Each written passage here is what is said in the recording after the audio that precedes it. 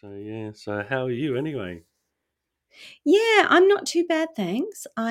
That's It's good. daylight savings here. It's the Oh first yeah. week of that, and I'm just adjusting to that. And I've been up since I think technically what we would call 4 a.m. Uh, so I'm hoping that my energy levels stay high while I'm talking to you. And if I just start getting slower and slower, that's what's going to happen. You'll be right.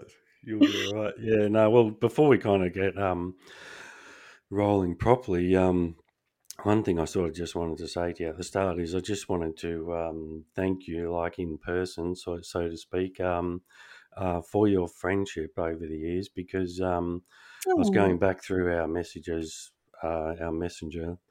Um, yeah, last night while I was just doing the last sort of few little bits, and yeah, I noticed that over the years I've asked you your advice for like on everything from teenage boys to to oh, relationships, and one thing I really like about your friendship is the fact that you don't always, well, very rarely you actually give specific advice, but you normally just have like really nice, kind words, and you normally just say something like, you know what, you're a good person, you're doing the right thing, blah, blah, blah. And I always feel better after having, talked to you on there. So, yeah, I just wanted to thank you oh. for that. That's really, really lovely of you to say that. And yeah, I mean, it's strange. It's a strange sort of friendship in that I seriously probably wouldn't even recognize you on the street because I know, I was thinking you that as don't well, put yeah. photos of yourself up there, and I'm like, but I feel like we kind of, you know, have been pretty deep, pretty far, you know, from For time to sure. time. So Yeah. yeah, no, thank you for asking me. No, I do. I really appreciate it. And like, that's why you're one of my go to people for that Oh, kind of thing. Because, like, it's not, sometimes you do give specific advice, but it's normally just, you always seem to have the right words. oh, that's really, really nice. Thank you. And So, yeah, no, I appreciate it. Well, I thanks was for thinking asking. as well, when I was thinking about our friendship, sorry to cut you off, we Yeah. do have actually a lot in common, because like PK's kids, right, engaged young, which both failed, went to the same school, both worked as magazine editors and writers, and occasionally we walked the black dog. Yes. Yeah. Yep. So Yeah. we I do have know. a lot in common. And I was thinking back to high school. Um, I think you went out with Vanessa for a while, my best Yeah, friend, yeah, yeah, like that's right. very briefly. And Yeah, it was just a high school hold yeah, hands on the bus kind of thing, but yeah. yeah, I know. But I mean, I also listened to your first introductory little podcast last night to get a Oh sense of, yeah. and I, there were lots of things in there that I didn't know about you, and, including your really rough childhood. But Yeah. I was, I've just completely lost my train of You thought. were listening to the intro one last night. There was Yeah, things you oh didn't yeah, I know. was just thinking how I didn't know that you'd had such a rough start in life, and I Hmm. kind of, I guess, in many ways assumed that your childhood had been a lot like mine, but I don't think, it sounds like it was a much rougher kind of family life early on for Yeah. you, for me.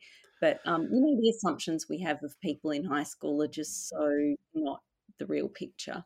So No, yeah, that's that's really right. And it's kind of like a fleeting thing, really. Like I was just thinking before, it's like been 30, just over 30 years. I know. We're getting old, man. Yep.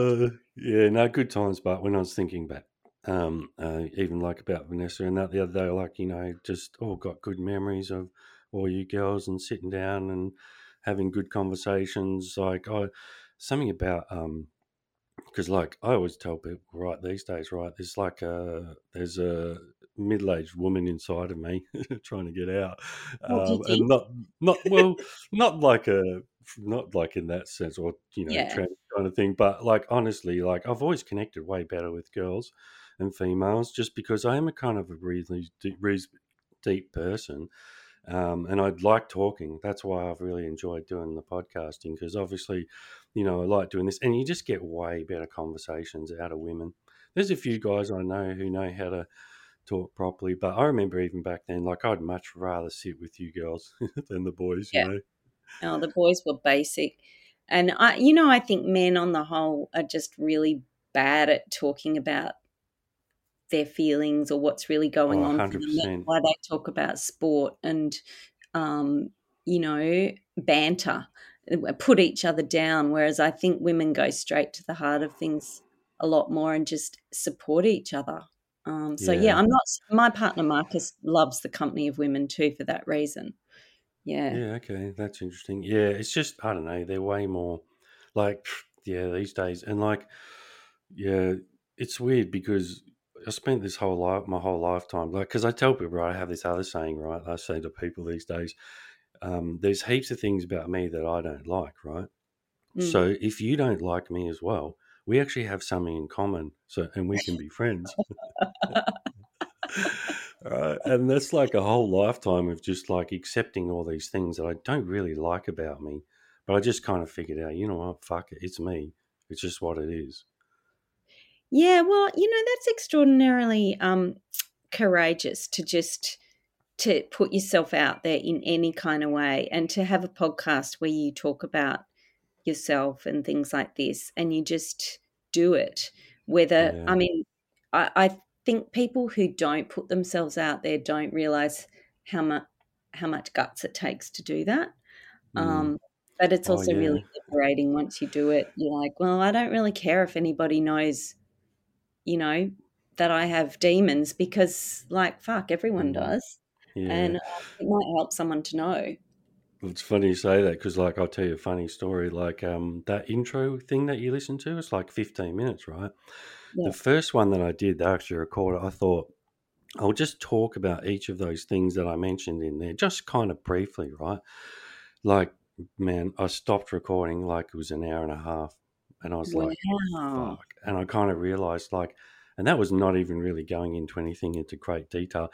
And there was a lot of stuff that I said in there that, like, to be honest, what you said about being brave, like, and this is one of the things I kind of want to ask you about is like, I just didn't have the balls to pull the trigger on it. And I was like, you know what, there's stuff in there. I'm just really, I don't know. It's such a weird thing, right? Because if when it's someone else doing it, I'm like, yeah, yeah, tell your story, right? And your first book, obviously, Fallen, which I want to talk about a little Mm. bit. But one of the thing that I really kind of took from your book, the main thing that I took from it was the fact that how empowering it was for you to tell your story like as a memoir, not as some like made up story, and the fact that you owned it. And I was like, mate, I mean, that's one thing I actually want to ask you, like, how did you, because let's be honest, right, there's a lot of graphic stuff in that book, and I'm sure you told your dad like at one point, don't read it.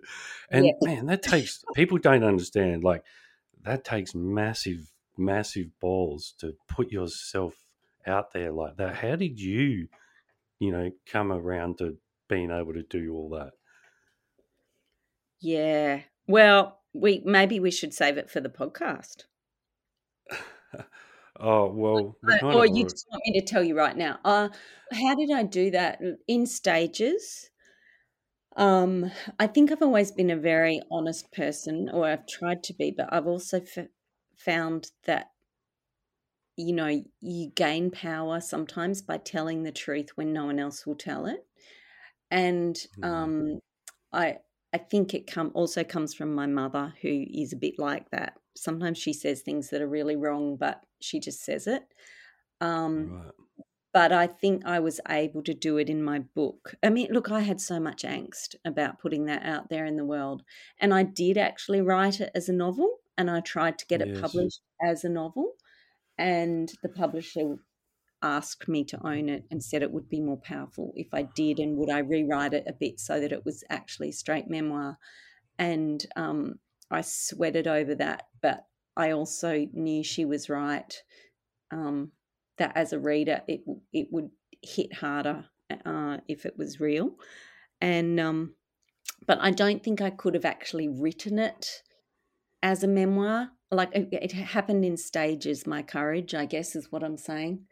Okay. Yeah. Yeah. Yeah. Yeah, I get it. Yeah, but I was going to say, like, we are kind of rolling. This is how I like to do the podcast, just You like a know. casual conversation rather than anything too formal. I find that's how you find the best stuff. But anyway, but yeah, back to that. So, I mean, honestly, the first time I read it, like, so it's going to say what 2015, is that right?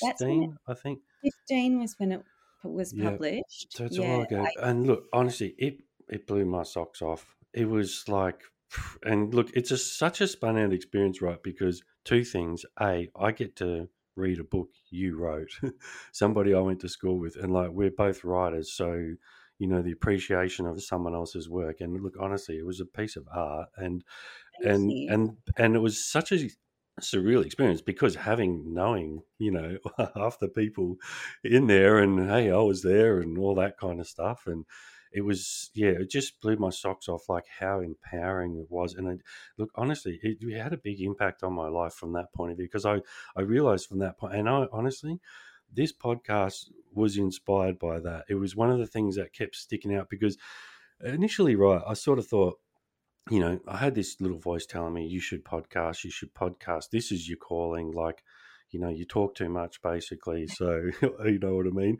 And then it was always in the back of my mind. I was like, I don't know, two things. I don't want to be seen to be getting on the bandwagon, because that's what everyone else is doing. And the other thing was like, I just don't know if I really want people like knowing like a lot of this stuff about me.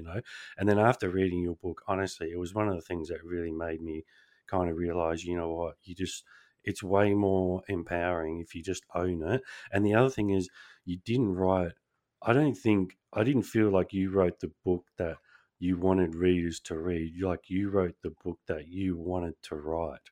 Is that a fair statement? Yeah, I mean, look, it's hard. Writing is such a mystical, magical process, and you don't really know what you're doing until you're in it. Um, Oh, that's so true. I mean, Yeah.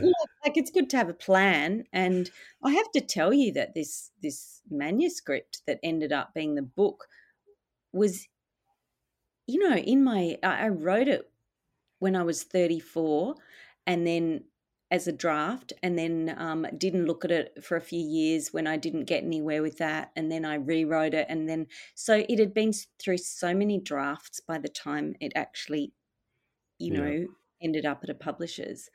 Um, so I think you refine things, but yeah, I wrote the story that felt like it worked, and also what was true, and also the journey of the character. I say the character as in yeah, me, yeah, um, from sort of innocence to knowing, and that sort of Garden of Eden thing where you pick that fruit and yeah. then know, and like you can't go back. And would you even want to go back? Because like life is about eating the fruit, really. Like 100%. Do So you feel like, because I feel like, honestly, and knowing, reading the book and then knowing you as a friend as well, obviously, I kind of almost feel like you gave up a piece of yourself mentally for that book. oh, that's an interesting observation. I mean, you do invest in your work. It is a part of you. It is a part of your heart. But I don't think you lose something by doing it. Well, you know Yeah. what you lose. What I mean, say give up, I mean, like, it takes so much of you, like, that you sort of, like, for a while, you mentally kind of suffer. Oh, you do. Well, I do as a creative person when I'm trying to make something, and you have to go into battle with your own insecurities about whether you're any good. Because, quite frankly, the first draft Mm, of anything is a bit shit, and yeah. you have to go through that in order to make something good. And then you have to go through rejection from other people who say it's not good enough, or it's not, the market won't want to read this, or whatever. So yeah, and giving up a part, like all that time, because it's time you could have spent earning money, and there's no money in writing books Mm, in Australia in general, unless you're a celebrity sports Yeah. person writing your autobiography, but you're doing it for love.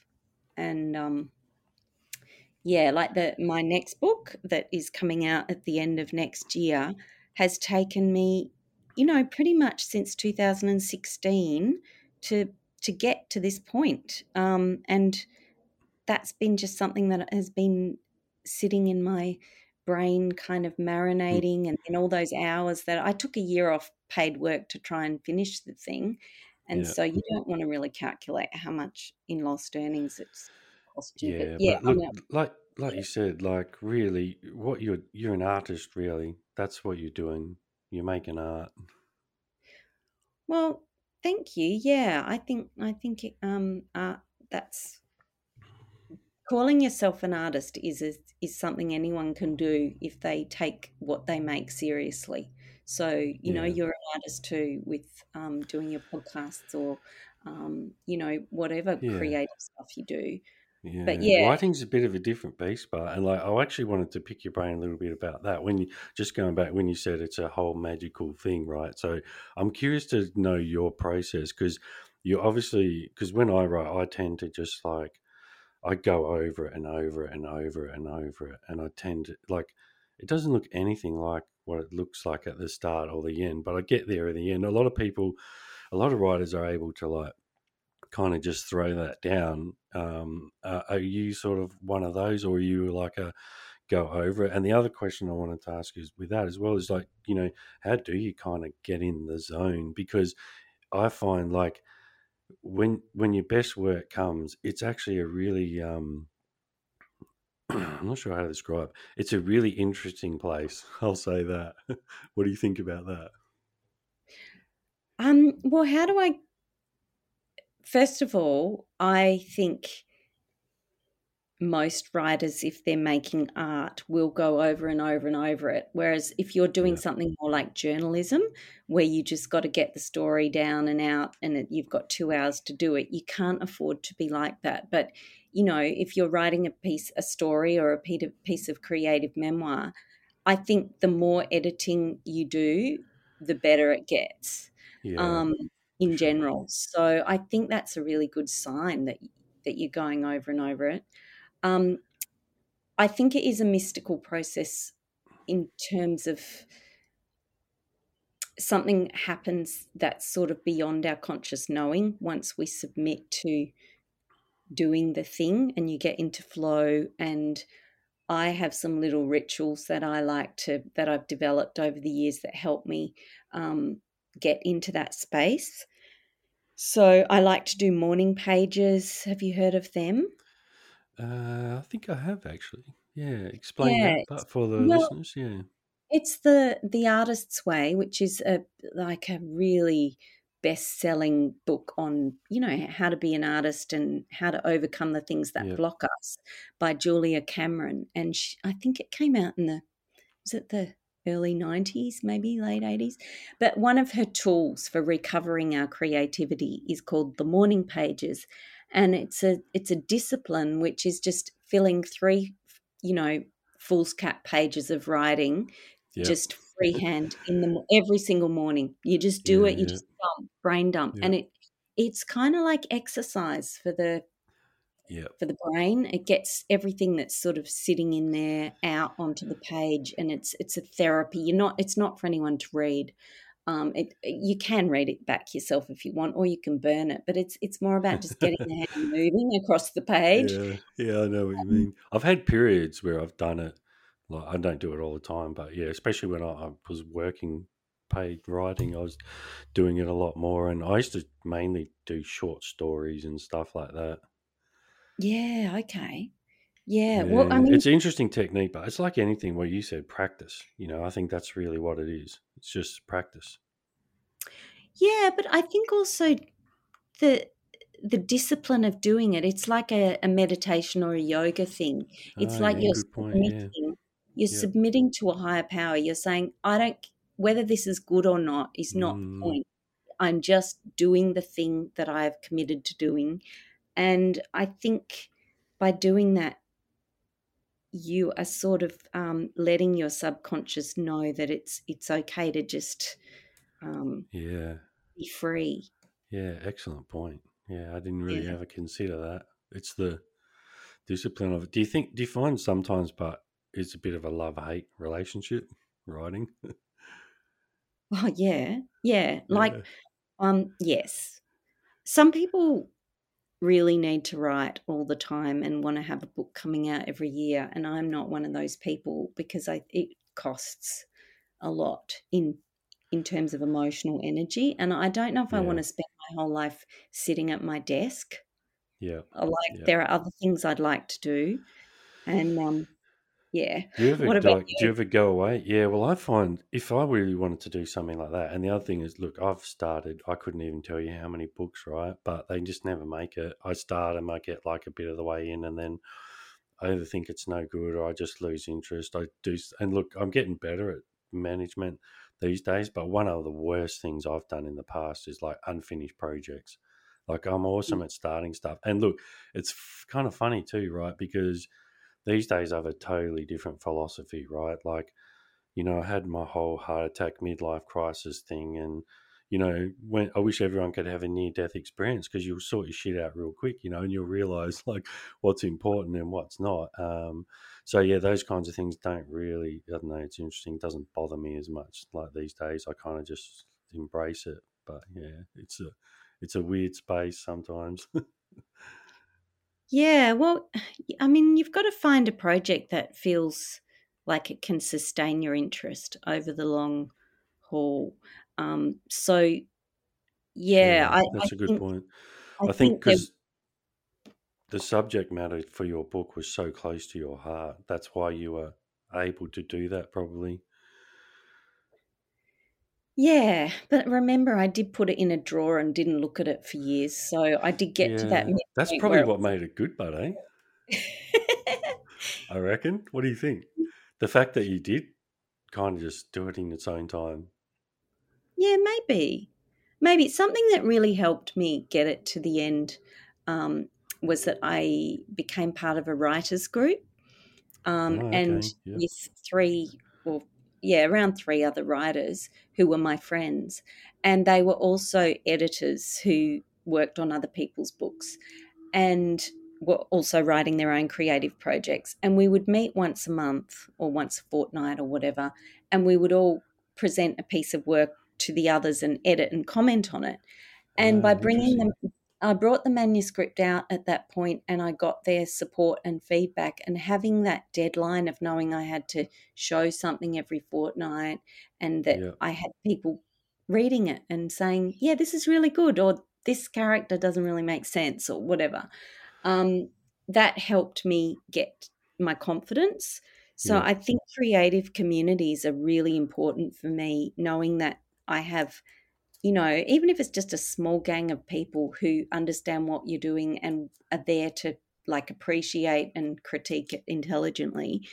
Whereas working in isolation can just be so lonely. Yeah. Yeah. Yeah. So for any Yeah. writer, And find it's a yourself a weird writer's thing. group. Yeah, that's a good tip. That's a really good tip. Yeah, because I mean, I've tried to sort of more explore the other way. Like, and I wanted to ask you if you've ever tried that. Like, when I've tried to like write stuff, if I've got specific things and I know it's coming up or whatever, and I want it to be good, I'll try and go away. Like, just yeah, literally go somewhere quiet for like a few days and just try and get deep into isolation because I find that's kind of where my better stuff comes from. I would love to do that. I did that a little bit with my um, latest manuscript. I managed to get away for 4 days. Oh yeah, But I don't know, being a mother and a partner and all of that with domestic stuff, it's really hard for me to get away on my own. yeah. Um, You got to but like move I to love it. Tasmania. Sorry. Well, I was going to say this is why a lot of riders move to Tasmania.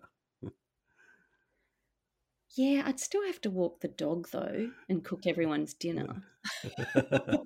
Yeah, true. That's the other thing we got is kelpies. Oh, yes, yes. Oh my God, Aren't, your aren't puppy they fun? photos. I was there for every single one of those photos. They're Yeah, photos that you posted. I was just like, Yeah, I oh, saw them. Oh, so it beautiful. was it was a pretty crazy experience, to be honest. Like your house just gets like, it's so weird. It just gets bombed with love overnight, and it was weird because some of them, like, I didn't really feel particularly attached to, and other ones, like, I cried when they left. It's a Yeah, soul connection with it's a some weird thing. animals. Yeah. Yeah. Oh, So anyway, going back to writing, because obviously I did, before we move on to a few other bits, I did obviously want, because that book is obviously about um, relationships and polyamorous relationships and sort of how you got into that. I don't really want to go over all that because I'll tell the listeners, if they want to know how that'll happen, go buy the book. But one thing I do want to know, because obviously between now and then you've done a lot of press, like obviously over the years. yeah. What's the worst questions people ask you about all that polyamorous relationships? The worst questions. Well, something that I find really, it's not really a question. It's some men, particularly, yeah, some men assume that because I have written about my sex life and I have two Uh, partners, that I am open to having sex with anyone, you oh, know? really? So it's kind of like a bit of a, oh, you're obviously fair That's game. But disappointing. yeah, I think most men are a bit more evolved than that. But Yeah, I would like the to other think so. thing, I think, oh, yeah, you're always going to get a few. I'm kind of a bit disappointed. I was not surprised in some ways that you would say that, but yeah. most men, look, most of them, I have many male friends and many colleagues, and I'm very out and open about it at work. So Mm. most people aren't sleazy these days that I have, Well, but they're the people other, that obviously haven't read your book properly. Like, they obviously don't understand it. yeah, yeah. Um, Yeah. Is there something anything that, else about it that's annoying? Yeah. yeah, when people say, what about the children? It's like, it's all very well to, What? you know, have more than one relationship or have a non-traditional sex life, but what about the poor children? What does it do to them? Really? And They're probably yeah, pretty conservative people, probably. no, I don't think so. I think it's, and look, I understand it because I think if even if you think back 10, 15 years ago before, it was so normal to have gay families. We Yeah, were all true. very like, "So what does that do to a kid to be brought up like that in a way that Yeah, we're not familiar with?" It's no just one a really knew. yeah, and so I mean, sometimes I feel like my poor child, is being any problem he might have in life might be evaluated as being because his mother was like that, or Right. Yeah. whereas, any kid's gonna have issues and any kid's gonna, I don't know. There are loving poly families and there are really dysfunctional poly families. Just like it's just like any monogamous Yeah. relationship. There's Same. this spectrum. Well, if anything, I reckon you could mount an argument. Like, he's got one extra person there, so to me, He's got that's like two. probably, Yeah, oh, he's got two we two extra extra people. adults. So yeah, sorry. So Yes. really, it's like a good thing. It's like the more objective views you get growing up, the better off you generally end up being, and the more well-rounded. So yeah, I wouldn't listen to anyone like saying that. But yeah, I thought that was interesting. Is there anything, because over the years, right, I have had a few people ask me about you and like, oh, what's she really? I'm just like, man, they're just like normal people, really. you know, yeah, I have to explain it to them. Just say like, there's nothing different about them at all, really. They're just like normal people. Oh, okay, that's interesting. Well, I suppose we're different in the sense that um, we have had to be quite open about the fact that we are sexual creatures, which I think Yeah. when you're in a Oh monogamous man. relationship for 25 years, people just assume, that just all happens behind a closed door. But once you've got two Hmm. partners, everyone's like, so are you still having sex with, Yeah. David? Or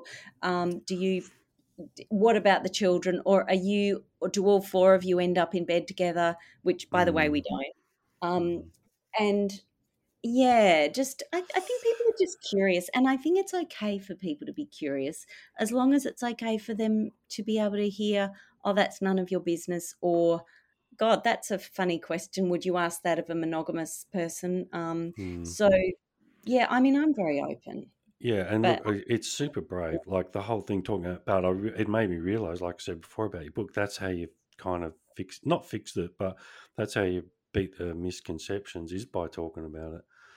You know, it's educating people, saying, "Well, hey, this is what it's actually really like. It's not really what you think." Blah blah blah. You know. yeah, I think in our culture, and probably in almost every culture, we have so much shame around, sex, and Especially we Aussies. oh, we're bad. We're bad We at it. are. Yeah, We we're are. really bad at it. Like, even a Yeah. normal heterosexual romance is kind of rare in our cinema, for Mm. instance. Like, Mm. we're much better at talking about men who are mates, or, who go to war together or die for each other. That's more of the kind of romance that we're comfortable with in this country, whereas Yes. that passionate romantic stuff that the French or some of the European cultures have, it's not really been yeah, it's not our Why do you culture. think that is? Do you think it's just because where we come from? Or, I think, because we at least in white Australia, the Irish and the British, they're like that too. So yeah. very that whole mateship stuff comes from there. Um, Isn't that funny how much it still affects us, like where we come from? Because I would like to think we've evolved past that, you know. But as a society, I mean, there's a lot of us, but there's a lot that haven't. yeah, It's weird, yeah. eh? Yeah, I mean, I think we're just pretty bad at talking about emotions in our culture. Yeah, We're afraid of them. We're very it's easier for someone to talk about to cry, for a man to cry in public because his football team lost the grand yes. final than it is to cry because, his partner, has left him or whatever. So, I Mm, don't know. yeah, no, it's true. It's weird. I feel like we're kind of getting better at it, but I slowly. think Like so. even just this, you know, like conversations. This is kind of how we do it.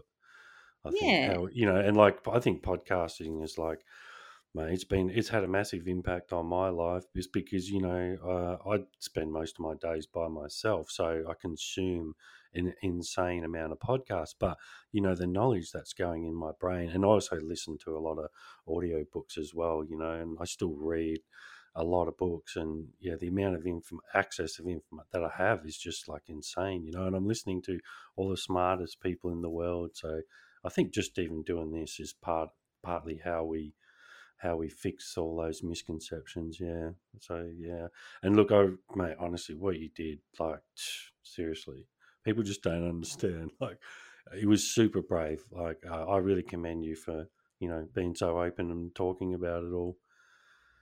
Well, thank you. That means a lot to me. And, I think one of the things that I worried about was, what will my parents think, and Oh what will yeah, the people that I went to church and school with think? But yeah, on the whole, I mean, yeah, my parents were not thrilled, and they weren't thrilled when I told them I was in a polyamorous relationship. And they did say, "What about the children?" Of course.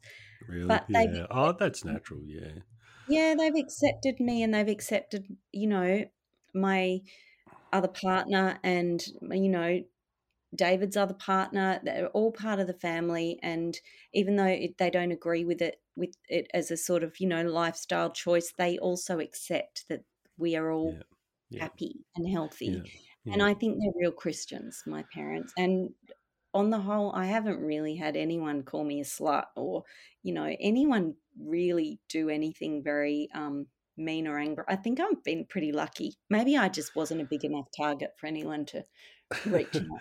But, Oh, look, I think honestly, the way you constructed that book, honestly, it was beautiful. Like, and people, I don't want to blow smoke too much, but yeah, just I really did appreciate the work that went into it, and also, yeah, sort of what you put of yourself into it. And you seem to, when you do anything, you sort of work hard, and you seem to sort of be pretty busy, especially like, well, actually, one thing I wanted to ask you about. So you have a PhD in film, that's right, isn't it? Yeah.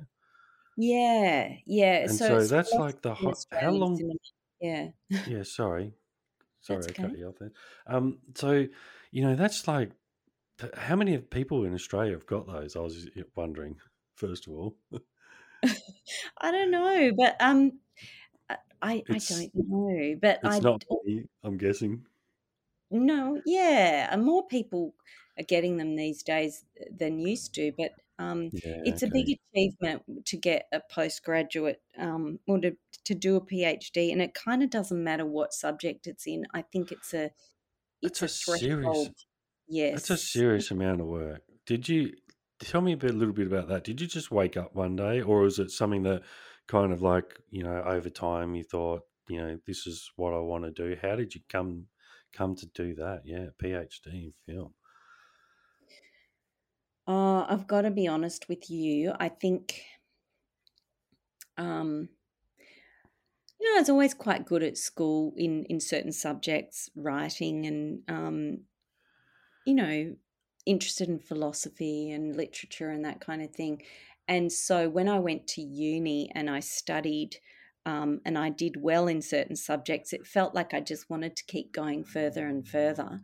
And Okay. I've also got to be really honest with you that I didn't quite know what I wanted to be when I grew up. And so studying was an easy way to postpone that decision. And Yes. Many of us did that. yeah, Some still and doing it. yeah, I think formal study is a way of hiding sometimes from the Oh, real for world, sure. and it's okay to hide, and it's also, worthy in and of itself to wanna go deep into a Well, subject. it's hard to know. Like, I reckon it takes a long time before you got to live a bit of life before you figure out what you want to be. Yes. Yeah. Um, but I don't regret that time that I spent just researching this very small part of knowledge. Like it took me 7 years, Ira. Yeah, I It know. was like It's like, that's what I mean. It's like it's a 10-year project. yeah, and at the end of it, what have I got? I've got this body of knowledge about Australian cinema in the 1990s and how globalization affected it. I do have a really good working knowledge of Australian cinema and the sort of, our history of national identity and the way that's played into our film Yes. industry, that kind of thing. And that has served me as a screen journalist. But also I look back and I've still got a HECS debt, Like I've never really Really? earned very Yeah, okay. much and Yeah. um But I what you're sort of doing too, it gives, and like, see what I see. It's interesting because that's why I asked you what you see. Because what I see is like you're preserving like an important part of our culture. And even though it's just knowledge, you're saying, oh, it's knowledge. It has served you in journalistic work, like you said, and you've done a bit of work off it. But I just see as like, you're, even just through your knowledge and your sharing that with other people, and everything that you create as a content creator, really, that's what you're doing. You're preserving that for future generations. Because if you didn't study it, like, then what if no one did? We can't do that. yeah, well, it would be even better if my thesis had been published as a book and then everybody could, read it and it would really be out there. As it exists in a library and people can access it online if they want to read it. But look, I don't know. I don't know. It was just one of those things that I did, and I thought I might like to be an academic. I thought, oh, Yeah. maybe I can be a lecturer, and that's a pretty good life if you can make it that way. But then I saw what was happening in Australian higher education and just how difficult and competitive and oh, how hard you have to work. And Yeah. for about 5 people to read what you write, and I thought, I wanna write stuff that more people than that are gonna read and, relate to. So I Okay, think interesting. So that's what what sort of turned you more towards books and that, yeah? yeah, yeah. Okay, that's interesting. And like, if you another thing just on writing. So if you, I mean, obviously not asking if you were to go back, but if if there are people, young writers listening, if there's someone, what would you recommend as a path way to sort of, doing what you're doing? And yeah, in a way, I guess I am asking you if you were to go back, is there anything you'd change about that pathway, or would you still do the same kind of stuff and just, you know, grind it out like you have really? um, it's interesting you talk about how courageous I've been with, writing that book, Fallen, and um, sticking to it, I suppose. But if I was giving advice to a young writer, I would say get used to being rejected as early as possible and Mm. toughen up and Yeah. do the work and put yourself out there, and don't spend 7 years writing something and never showing it to anyone. Um, get used to it. You're going to have to, because I think I've spent a lot of my life avoiding rejection. And I think the more you're able to sit with those difficult emotions of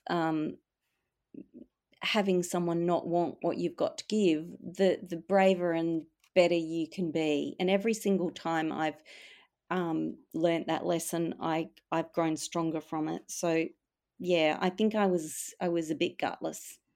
That's interesting. So you think you purposely, like, yeah, I guess it's a natural choice. We avoid conflict. It's what we do. Yeah, and we But avoid rejection. But yeah, well, I've quoted it on here a few times, but my listeners probably getting sick of it. But one of my favorite quotes from Marcus Aurelius is, "The obstacle is the way." yes, that's great. Love a And we good like, Marcus Aurelius quote. yeah, you said before you like a bit of philosophy, eh? Yeah, yeah, I do. Who's have you got any particular favorite philosophers, or Well, it's just funny. I philosophy mean, in general? yeah, like um oh, well, I do like the Stoics, but I think Yeah. sometimes the Stoics can be a bit like joyless. I like a bit more hedonism with my Stoicism. I like the Interesting. good things in life, Yeah. and I think pleasure. I like Buddhism and Eastern mysticism, and Ooh. no avoiding desire and avoiding Mm. fear and all of that. But at the same time, I think desire is life, and it's okay to be hungry for life, and it's okay to want things, and it's treading that fine line between accepting what is and being very sort of almost a kind of detachment, while also throwing yourself in, and fully immersing yourself in the flow of it. It's kind of a bit paradoxical, probably. Wow. That was awesome quote. Oh, yeah, that was awesome. You summed it up perfectly. Yeah, it's so true. I'm kind of very similar because, like, people ask me, what religion are you? And these days I say, I'm no particular religion, but if anything, I kind of subscribe to Buddhism in its basic philosophy of, just forget about tomorrow, forget about yesterday, just, be kind to all things, enjoy today kind of thing. But there's something about, yeah, I like what you said there. That was amazing. You're so eloquent. Oh, thank you. I don't know about that. Like I'm thinking, I should have some philosophers to name drop to you, because Man, my I'm David going to just go read. back and write Oh. down what you said. And like, well, actually, who came to mind? One of my favorite, probably my favorite, and he fits everything you just said. Is Alan Watts? Do you Oh, know tell me. who? I don't know him. He's a bit. If you look him up, you have to go down that rabbit hole. But yeah, he's a really interesting guy. So he was sort of more active in the 50s and 60s, bit of a like, almost like a bit of a hippie in some ways. But he had that. I found he's got the philosophy that kind of suits my personality the best, and it's all those things that you just said. And basically, he's got some really good videos. Like there's one about happiness, what is happiness, and he's got some lectures on. If you go on YouTube, there's some stuff on there. It's pretty heavy going. Like most people, you'll probably be all right, but most people would probably struggle with it. But then they have shorter, like, highlight videos, and there's one, where he talks about, like, what if money was no object, like, what would you do? And Mm. and and I feel that, I was going to say that to you back when you're saying, like, there's no money in books, right? Well, I tell people that, when I had my midlife crisis, one of the other things I say is, like, I broke up with money, right? Because I just realized, like, it's just nothing. And, like, that's a lie, but it's true, because you still got to pay the bills, and you got to be able to go on holidays, and do all that. So you still got to have a bit of money in this world. But what I means is, I don't let it rule my decisions, and I basically just kind of, like, broke up with it. And and it was interesting, because once you start taking notice of, like, how it used to affect you, you realize, and then you start, I think that's when you start becoming happy, because then you start doing what you want. And obviously for you, like, that's writing books. And I think, like, I tell people, don't worry about the money, just do what you want. And that's kind of, yeah, if you look up Alan Watts, you'll like that, I reckon. He's yeah, but he's about enjoying life too. Like, he's about, live life, and there's no real kind of secret to it all. Just, like, have the best day you can, kind of thing. Yeah, and I'm writing him down, Alan Watts. Yeah, Okay. my Um, favorite. yeah, I mean, the other thing is, I think there's so many paradoxes to all this stuff. Everything's true all at once, On the one hand, Yes. live for the moment, but on the other hand, try and, like, plant a tree for future generations to enjoy the shade of. It's like, Mm, you know, um, be kind, but also be kind to yourself. And I think, especially us brought up in the Christian tradition, I don't know about um, men, but especially women, we're taught to put other people before ourselves all the time, as though that's yeah. what Jesus would have done. And there's something lovely about that. But I think most women need to learn how to put themselves first a bit more in order to actually become full human beings. Yes. You're the only person that has to be you. Yes. That's what I tell people about that. Don't not that it's like, don't worry about anybody else, but yeah, I think you're right. You do. And it took me a long time before yeah, it's amazing how long it takes, eh? Like, I would say deep into my 30s before I even started kind of realizing that. It's like, oh, I just do all this other stuff really for other people. And even the way I act, like, I modify my speech, based around, like, other people. And it's like, oh, fuck it, I'm just going to talk how I want. Well, yeah. I mean, the thing is that by pleasing yourself and doing what you want, if you're a good person, it's actually good for everybody else too. It's not Yes. like being a selfish asshole. No. It's like, no, you know what? I actually need some time to rest and I need some solitude, and that's actually good for my family because they will get a better person at the end of it. That kind of Yeah. stuff. Yes. And I Yeah. think, like, people like you and me too, we do tend to have to be careful that we don't overthink all this too much, because that is exactly what we do. Right. And you know it, right? So we Yeah. got to be a bit aware of that too. I think that, just, like, don't overthink it. Just, like, yeah, keep it simple, stay happy, all those kinds of things. Yeah. Yeah. Oh, well, moving on. I wanted to ask you about, yeah. So your second book. That's so when Double Happiness. So when is that actually going to hit shelves? Have you got a date yet, or not really? We haven't got an actual date. What we are saying is late 2024. So it 24. will Okay. Yep. definitely, yeah, next year will definitely be out before Christmas. Oh, And I'll nice. keep you posted.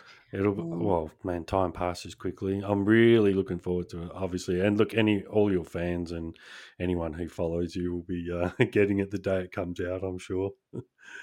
oh, thank you. I don't know if I actually have any fans, but Oh, come on. if there'll be a few hundred people who might read it, and I'll be happy with that. Yeah. It's such a small market in Australia, and I would love to find a bigger readership for it. But it is going to be quite different from my first book, so you may be like, yeah, this Yeah, isn't as well, good as the I first was one going to because it's ask a you that. novel. It's a Yeah, of novel. course. And, like, but I'm excited for that, because I was kind of like, well, I saw what you did with the other one. That was amazing. Now I'm excited to see you do something else. You know what I mean?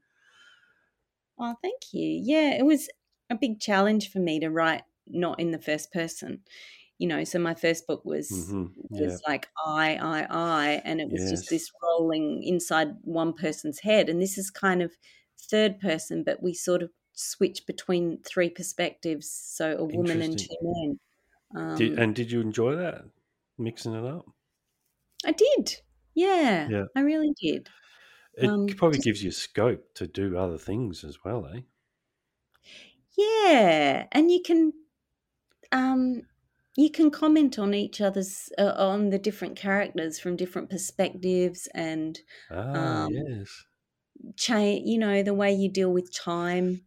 Um, yeah, I enjoyed that process, and it was good for me. It was good for me to flex those muscles of imagination instead of memory, Yeah. which I think with memoir you're still creating and imagining, but it's sort of an act of memory. Whereas this, yeah, everything has some of yourself in it, obviously, and this is not too far away from my own story in terms of the birth of my polyamorous family, but it's characters who are not me and not my partners. Yeah. So yeah, that's And just a that's what I find will make it interesting. Yeah, I'm really looking forward to it.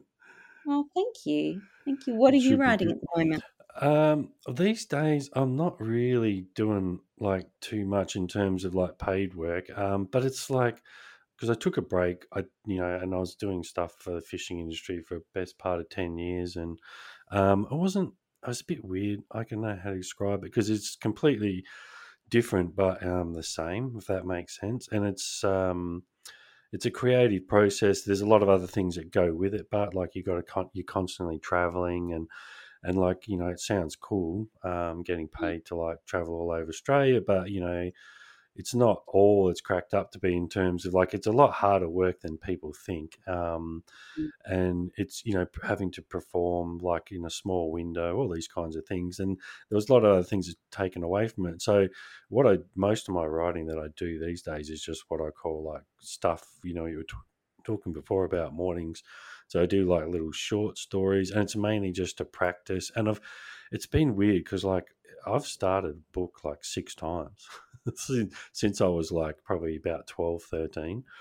Mm, And it's weird because like I never really what you said before is ringing in my ears about the finding something that it's you're interested in enough to sustain and I kind of feel like there's a book in there somewhere, right? But it's always just been like kind of like made up stuff, and then it's been interesting because literally again after I read Fallen, I kind of like all I can say is the universe like spoke to me and said like you got to write a book, mm, because there's parts of my life which weren't that long, but they were very entertaining. I'll say that. And I had mm. a whole period there where, it is kind of like book, like film stuff, but it's such a weird thing because I know what you're going to say.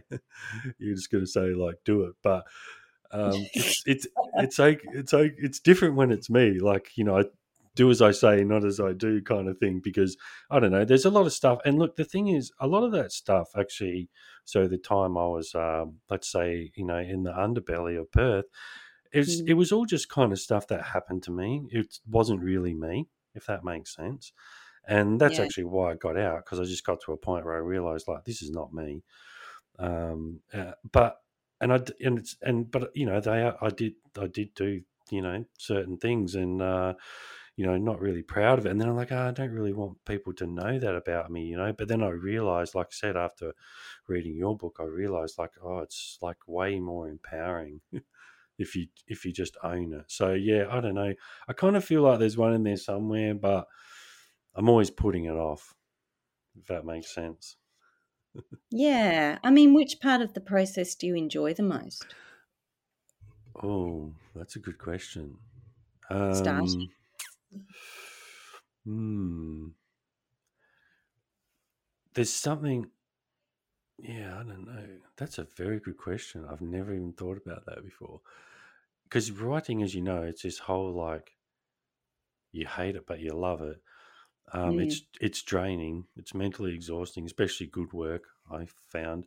You know what? That's the best question that's been asked on this podcast today, probably. Um, yeah, I'm not really sure. I mean, I really enjoy the actual like you. I know it sounds silly, but when you just get like a page down good and it flows good and it really, the words actually kind of dip into your soul and they really describe exactly what you're feeling. I think to me, that's possibly the most satisfying part, especially when somebody else notices it and they yeah. come back to you and they say, "Hey, man, that piece I read on that was amazing. I felt like I was there." Probably that's the most satisfying part, I think. Yeah. And that can be a story or a piece of journalism, or it could even be a Facebook post. Yeah, And, true. sometimes you write something and you'll just pour your heart out, and then on Facebook, and then you get the most massive response because there are all Mm, these people who are thinking, "Oh, I was feeling like that too, but I didn't know I could say it," or, yes. um, Or sometimes it's just another form of that these days is Instagram post or podcast even. yeah. Yeah, well, I love Instagram. I haven't really gone onto TikTok very much. I just there's too many platforms, and, Yeah, I don't have TikTok, but actually, you speaking will of find it. Instagram posts, Yeah. I saw an interesting one of yours last night Oh, with the one I did with the yesterday? drink. Yeah. Oh, Oh, yesterday. yeah. Sorry. Yeah, yeah, because it's Mental Health Month, October, Mm, and I've been thinking, "Oh, I haven't put very much on Instagram lately." I like to have a month-long challenge where I just pop something up every day. It keeps me sort of creative, it keeps me connecting to some yep. bigger, I don't know, audience, even if it's like 10 people, and I thought, "Oh, it's Mental Health Month." I've got stuff to say about that, and then I thought it I'm was trying a very little interesting. bit. There's a lot in there. You know what Tell I'm me what talking about. Well, tell me. there was a lot there. Well, you talking about you drinking too much. I thought that was showing some vulnerability Yeah, there because same thing. Not a lot of people would put that out there. Also, the fact that you kind of like doing the content creating, but the fact that you tend to withdraw a little bit. yeah. You described it as shy, but yeah, I was thought that was quite interesting that you were able to even just like put all that kind of stuff out there because there's a little bit to unpack there. Yeah, well, I mean, as far as my drinking goes, I wanna say I'm not an alcoholic, which, is fine if like, my But mum will be watching that and she'll be thinking, "Oh, Rochelle's got a yeah, problem." I knew But what what you I meant, mean but is I yeah, kinda have a couple of drinks most nights of the week, and I think it's too much, especially when you look at the cancer risks, and, mm. just also, the way it affects my sleep, and then if I don't sleep, my mental health suffers and blah, blah. But do you So, use it as a bit of a prop up for your mental health? Is that yeah. why you have a couple? Yeah. It's anxiety, and Mm. relaxation. Like the other Interesting. night, I went out to dinner and there were small children there, and I find, small children really challenging. There was a lot of screaming and yelling, Yeah. and I suddenly was like, "I wasn't gonna drink tonight, but now I just have to." Yeah. And look, I had 2 glasses of white wine. It's not a huge deal, but then I still feel not so great the next day. So and Mm. I feel like, Interesting. well, it's not really I wanna be able to have a drink when I really want one, to celebrate or because it's fun, but I don't wanna be using it that way.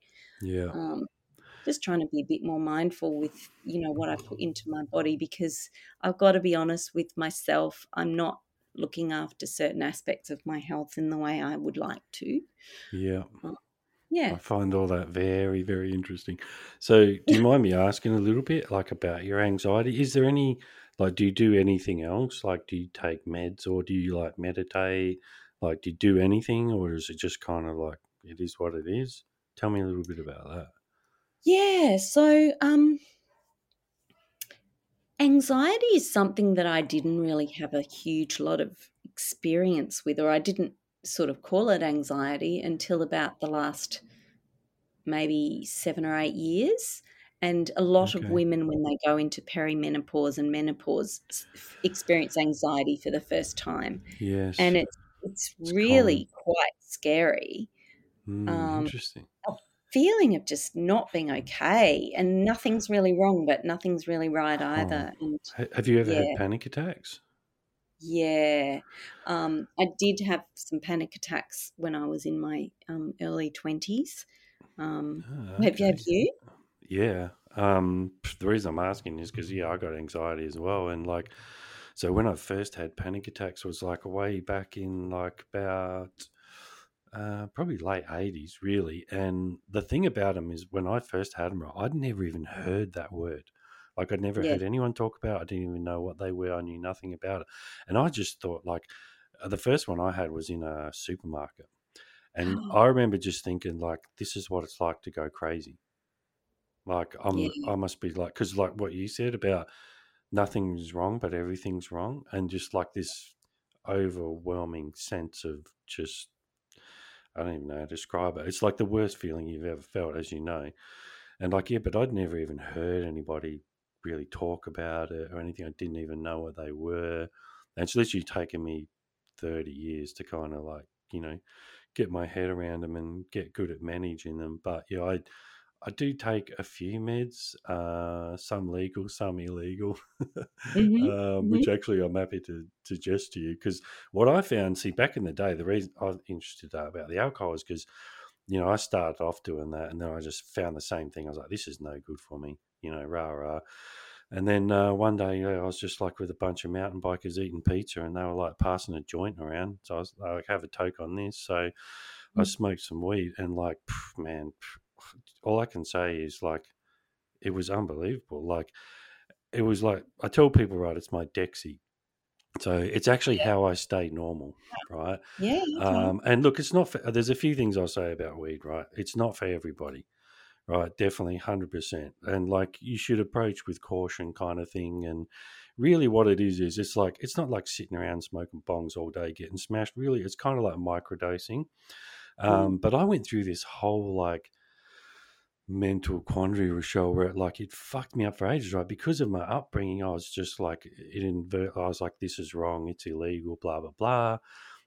But all I knew was like, it made me feel better, and like my anxiety went away, my depression went away, kind of thing. And I was just like, so, and then, but then it was funny because I started talking to, when I had my first therapist, I told her about it, and she just laughed. She just said, oh, look, she was 30 years ahead of her time. And she basically said, weed's not the drug people think it is. And one day the world will catch up. I remember her saying those words, saying like, one day we'll be treating mental health with this. Even I looked at her and thought, she's fucking crazy. Like, it will never happen. And like, look where we are now, and look, it's not for everyone, but I found like, man, it's really relaxing.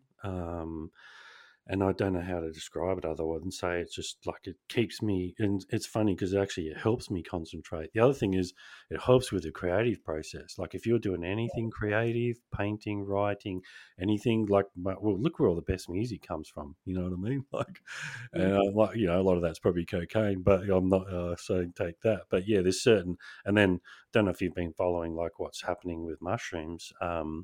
In Yeah, I have. Australia. But like, have you seen the series on Netflix, How to Change Your Mind? No, I must see that. I heard Oh, write it talking about down, Rochelle. one yeah, You got okay. to watch it, because for people like you and me, right? I think what happened is, and look, they explain it all in there way better than I ever could. But this is actually what humans have done to look after themselves for thousands of years, right? It's literally been taken away from us in the 50s and 60s because people want to control, people's health and make money from it. And I think now there's like an awakening happening, and people are realizing like, oh, this is not what you think. And here's a funny thing, right? The first time I watched How to Change Mind, they're talking about like, basically single dose. And here's a really interesting thing. They get a whole heap of people like us, right, that have never got mental health issues, but never done anything really. They Mm. single dose 5 grams of psilocybin, and then they put them in a hospital setting, and, it's all supervised and that. 80% of these people are coming out of there saying it's the single most deepest religious experience of their life, right? Mm, And then mm. they cut to a shot of the outside of the hospital, and guess what it says on the side? What? Seventh Day Adventist Hospital. Really? Yeah, Oh the my Sevs in God. America. It's in America. They're getting into it all. Well, Well, you got to they say this. lead the world. The Sevs are pretty good with their healthcare. Oh, mate, the best in the world. I will say the best in the world. And like, I went down this whole like rabbit hole online of looking up like Sev hospitals in America. Oh, Rochelle, oh, mate, it will blow your mind. Like, there's like 200 or 250 like Sev hospitals in America, and some of them have like university campuses, and then a Yeah. town of like 20,000 people, and they're all Sevs. Wow. Yeah, Let's but go live anyway, there. Not. back Yeah. back to mushrooms. You should Back to because mushrooms. Quite like a mushroom on well, occasion. I was So going to say, I'm happy to be open about that. I quite like a bit of an LSD trip on occasion. Um, have you ever tried? What did you think? I enjoy it very much in the right setting and at the right time and with the right people. And Yeah, 100%. I've found the setting makes a huge difference. yeah, I think a lot of these drugs, they're obviously drugs you just never want to touch. The ones you have to inject, and Oh, for sure. Yeah. any of those Well, that's what I opioids. always liked about weed too, because back in the day with pills, it was like, you never know, like what's in it. Whereas Mm. weed, you can look at it, you know what it is. Same with mushrooms too, and I think Well, the you hippies can were die onto it. from the wrong mushroom. Let's be honest. Yeah, true. Well, You these want to know days where you're getting them from. you could well, yeah, I won't go into actually how I get Yeah, mine, but anyway, same. what I I have was going to to. say is the microdosing for the anxiety. Have you explored that? Because Okay. that's like a real Um, thing. Maybe I should. I did try microdosing with LSD, and I just found it made me really tired. Yeah, Um, okay. Yeah, LSD's a so bit different. yeah, maybe Um, I should try that. yeah, the other thing Um, is, yeah, I think the other thing is you got to kind of find what's right for you. You got to try a few different things, I reckon, and because some people obviously no kind of medication is the way to go, but yeah, I just found for me, like, yeah, the weed was just, yeah, it was really good. It just sort of brings me back down to. I tell people that's how I stay normal. And it sounds weird because they're yeah. like, "Aren't you high?" And I'm like, "Well, yeah." But the other thing is like, man, honestly, like most of the time when I'm high, I engage with people they don't even know. Mm, They can't even tell really. So it's not like I'm walking around like But I just find, especially for my anxiety, because like, and it's weird, like like I'm a strong man. Like I was never going to get anything, Rochelle. You know what I mean? I was mm, going to be tough. I was going to be, and then when you get something like this, and then you get a heart issue as well, and it's like you mm. realize, like, oh, you gotta, yeah, you gotta sort your shit out. So, and look, we've got rules too. Like, I don't ever smoke and drive. I give myself tolerance breaks. All those kinds of things. I make sure that I stay on top of it. That it doesn't own me. So, yeah, there's ways of managing it. But I found for my anxiety, it makes a big difference. And it's such a weird Interesting. thing. It's a horrible thing to suffer from. It is, but I do think it can be a messenger that is telling you something's not quite right in your Oh, for life. sure. And so for me, um, my anxiety has told me where I needed to stop doing things that weren't really serving me, like certain Yes. kinds of work or certain kinds of relating to other people, or um, I have to look after myself pretty well and be very gentle and not take on too much, because like it's about accepting your limitations, especially as you get older, and realizing you can't do everything and have everything all at once, and you're Yeah. going to need to just get to sleep, put yourself to bed like a Yes. toddler who's getting a bit out of control. It's like, if you had something to eat, if you had enough sleep, let's just take a break, have some Yeah. time out. um I think yeah. one of what you're saying there, just the ability to be objective about yourself, that's a huge part of it. Yeah. Yeah, and that's like a lot of self-work. that you have to do to be, um, yeah, to grow like that, I guess. And I don't know if that do you have makes sense. any other ways that you kind of manage it, or Um, have you ever experimented meditation? yeah, I do. I meditate with a little app that I use. It's a little podcast called First This, Then That. It's a Oh yeah, 10-minute sort of app that I use, but sometimes just sit in front of a window with my eyes shut and my legs crossed and just set a timer for 10 minutes. And yeah, I find that can really help clear the brain. Exercise is really good. So they say yes. that, exercise is as good as being on a low dose antidepressant for Oh mental yeah, for sure. health. And I So find like for me, it's mountain biking. Like if I'm getting really bad, I just go flog myself in the forest for a couple of hours, and it's like impossible to come back in a bad mood. yeah, that's good. And being in nature, like just trees. I Yes. think we need to be around trees, even if it's just lying in a park on a Oh, rug looking at the that's part sky. of the reason why we moved back up the hill because we actually just live outside the college gates now. It's kind of Do surreal you? because like I still hear the dinner bell every day, and What a it's like beautiful world, though. honestly, Yeah, Michelle, it's so trippy to like stand out the back and hear the dinner bell, especially because I was a boarder for like so yeah, many years. But part of the reason why we came back up here was because like I just can't live like in like we're in suburbia, and yeah. all I can say to people is like it grates against my soul, and I'm not judging other people for living there. It's just me, right? But I just don't do like that. Everybody packed in close together. And around the time, bit after Kai was growing up, we decided to come back up the hills, and we first moved to the bottom of the. But like being in the bush is like therapy. I tell people it's like there's something about it, just being in nature. Yeah, and I think, we're all animals and we all have our natural habitat. And, Yes. I think for me, my natural habitat is probably not Melbourne. Well, at least not Melbourne 12 months of the year because we don't usually get a very good summer and the beaches here are a bit shit. And Mm, the winters go on and on and on. And I feel like I need to go somewhere warm. And so something that I'm going to do for myself next year is to spend some of the year in a warmer place during winter because like it's interesting. not my natural habitat. Yeah. Oh, it does And it make a sounds big like you've done difference. yours. Yeah. Yeah. That's hey. Why do you think people move to Queensland? Yeah. The summers are terrible up there though. Yeah, that's true. You're exactly right. And the thing is, like, listen, culturally, Melbourne is where it's at in this country, really, for arts and those kinds of things.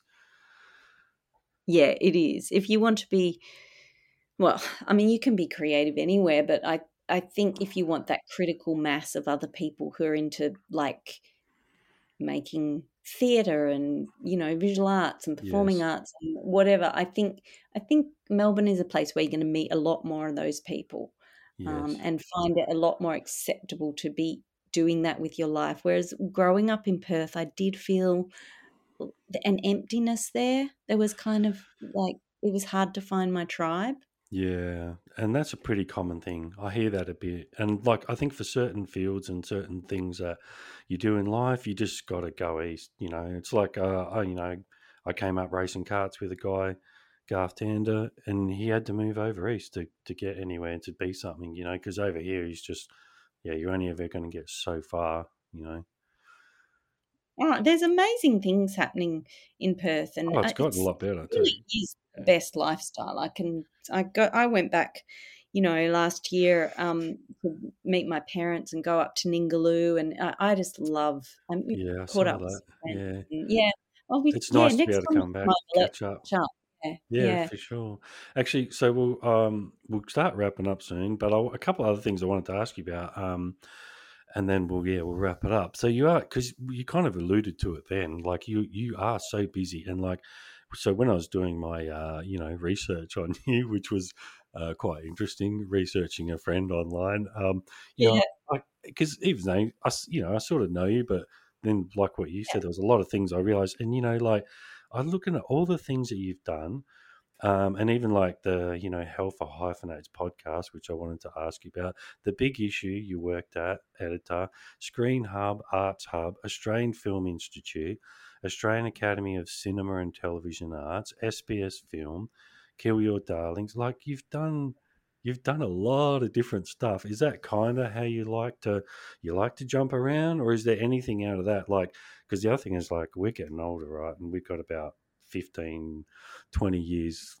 I'm kind of curious to know, like, what you liked out of all that work and what you sort of see yourself doing in the next bit. Yeah. Well, I mean, I should just say that all those um, places and names that you read out there were part-time gigs or freelance gigs. So, you could say um, uh, the You work for Australians. yourself.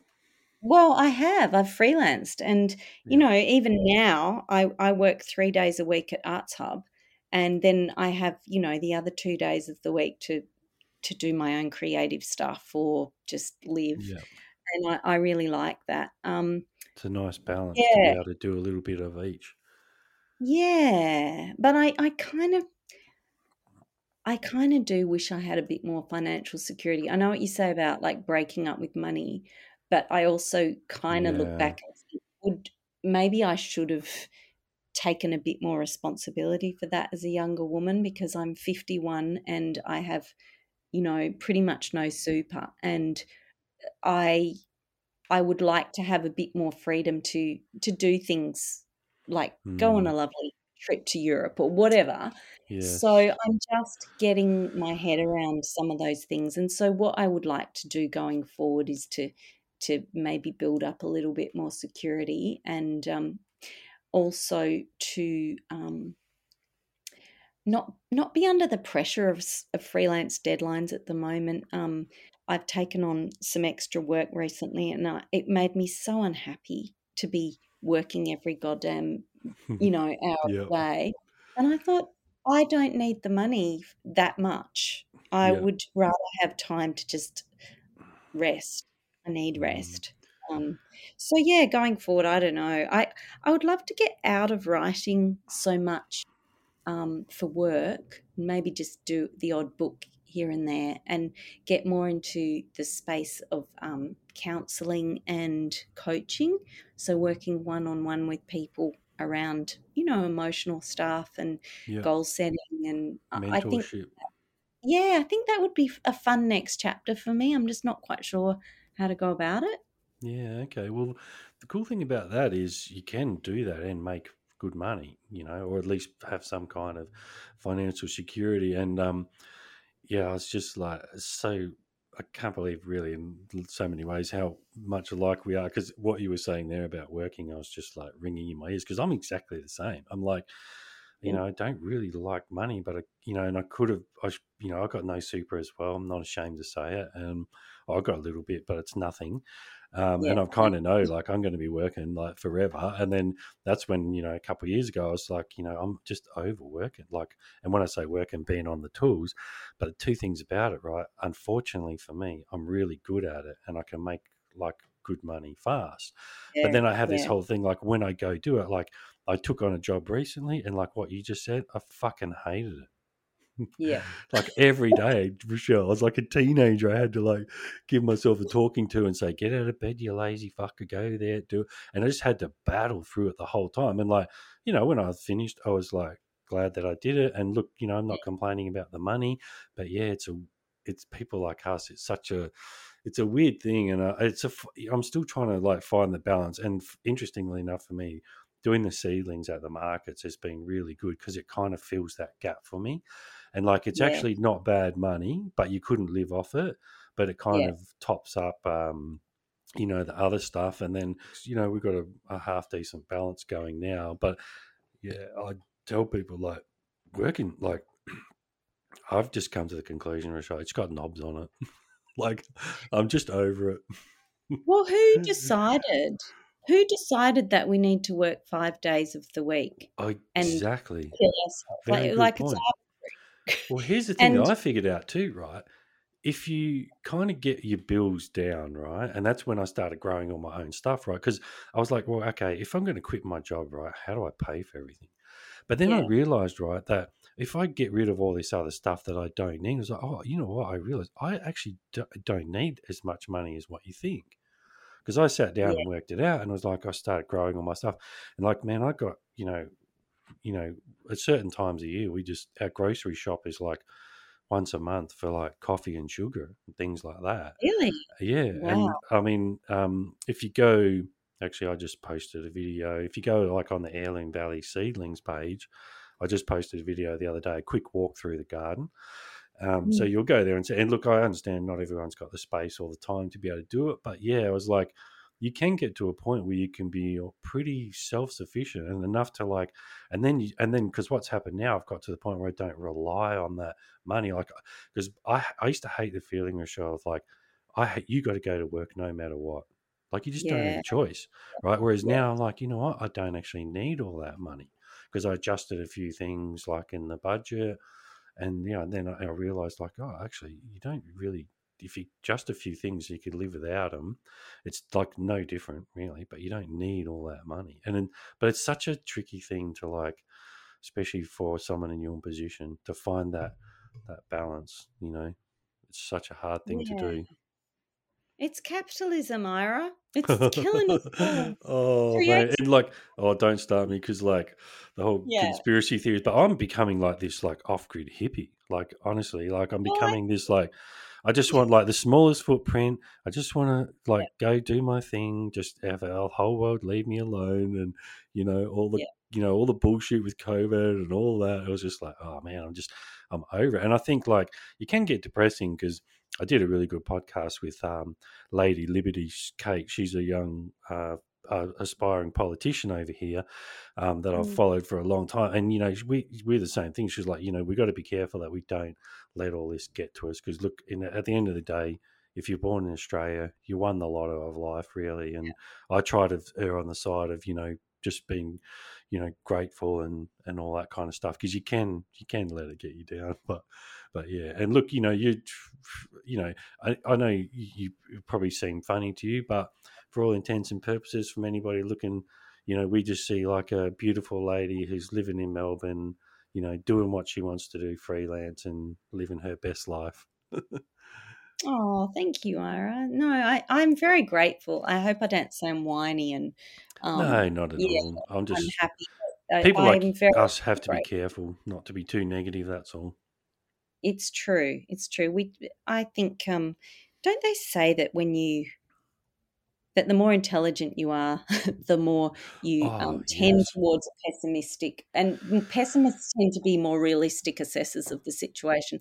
But on the other hand, our thoughts create our emotions, and if we're thinking negative thoughts, we're going to be creating unhappiness. So, for sure. yeah, glass For half full. sure. That's it. Yeah, That's it. No, you summed it up. And one last question I would like to ask you. So, obviously, you've written a couple of books and you're saying you're thinking about teaching. Like, one thing I've always kind of like thought that you might do, or I wondered if this is maybe actually just something that I would like to see you do, or just yeah. like maybe a manifestation in my head myself. But have you ever thought about doing a film?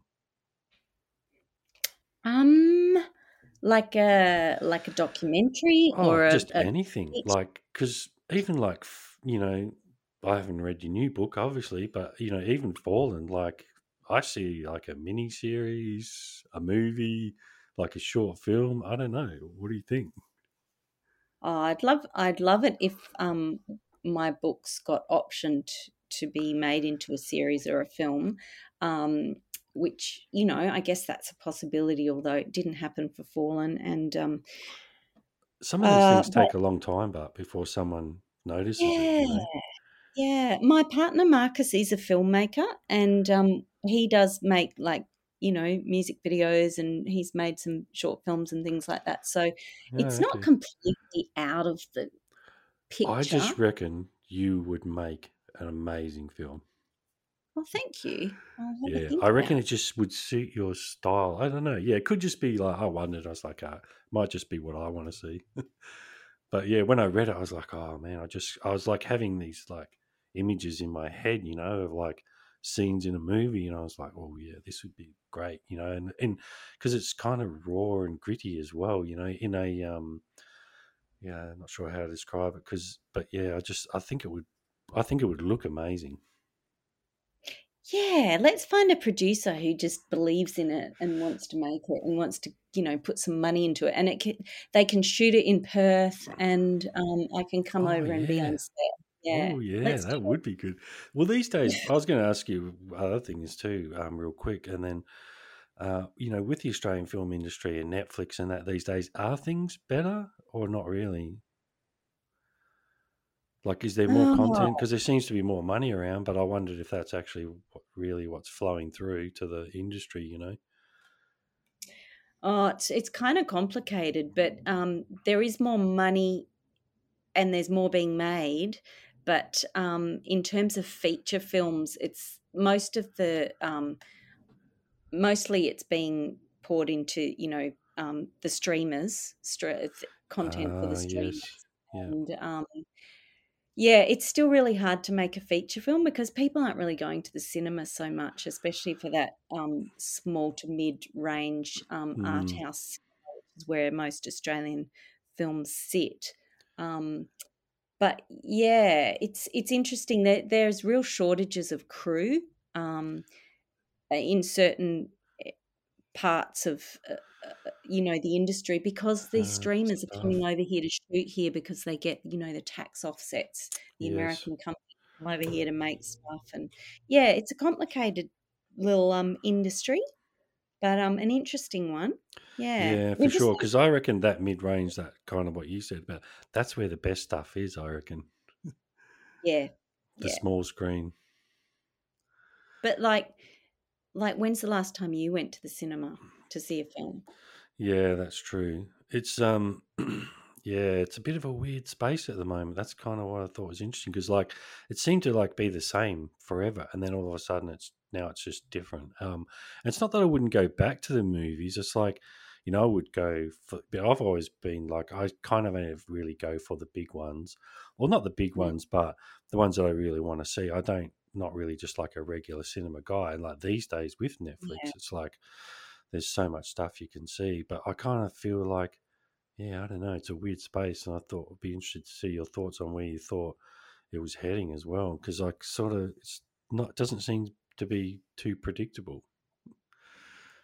yeah. We're making some really good content, and still for the ABC and SBS, they still make some really great drama on the smell of an oily rag. Yes, for So sure. What are you yeah, it's watching amazing. recently? You been watching Oh, anything particular? what?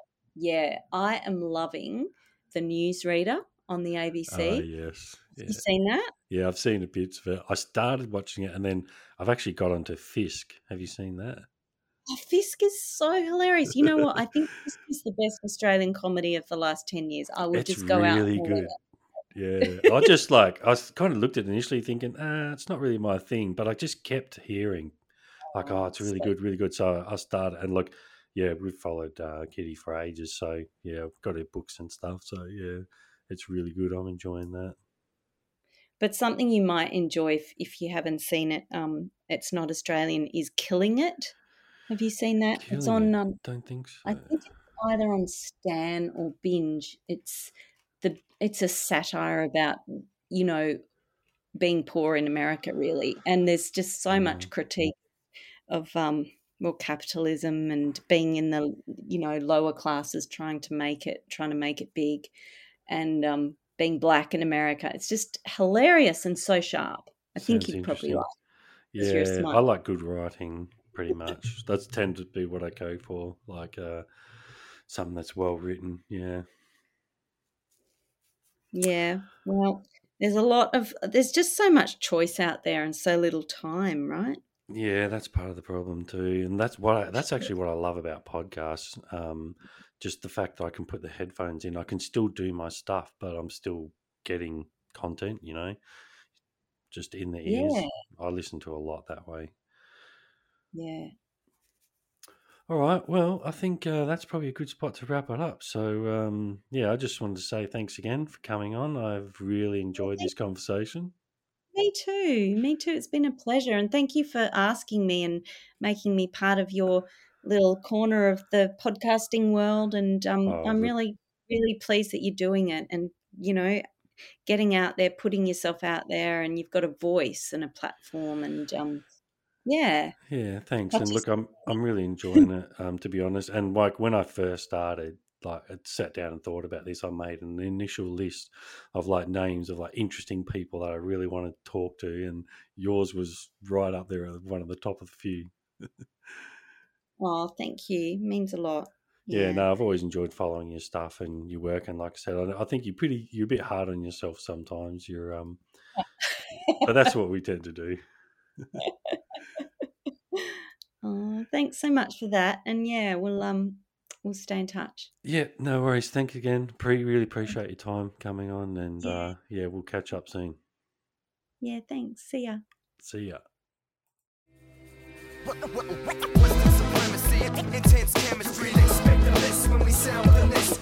Western supremacy, intense chemistry. Best be aware. Western supremacy, supremacy. Let's get it on. Intense chemistry. Western supremacy, intense chemistry. Best be aware. New blood starting to drip. Western supremacy, intense chemistry. Expect the list when we sound the list. Western supremacy, intense chemistry. Best be aware. Western supremacy, supremacy. Let's get it on. Intense chemistry. Western supremacy, intense chemistry. Best be aware. New blood starting to drip.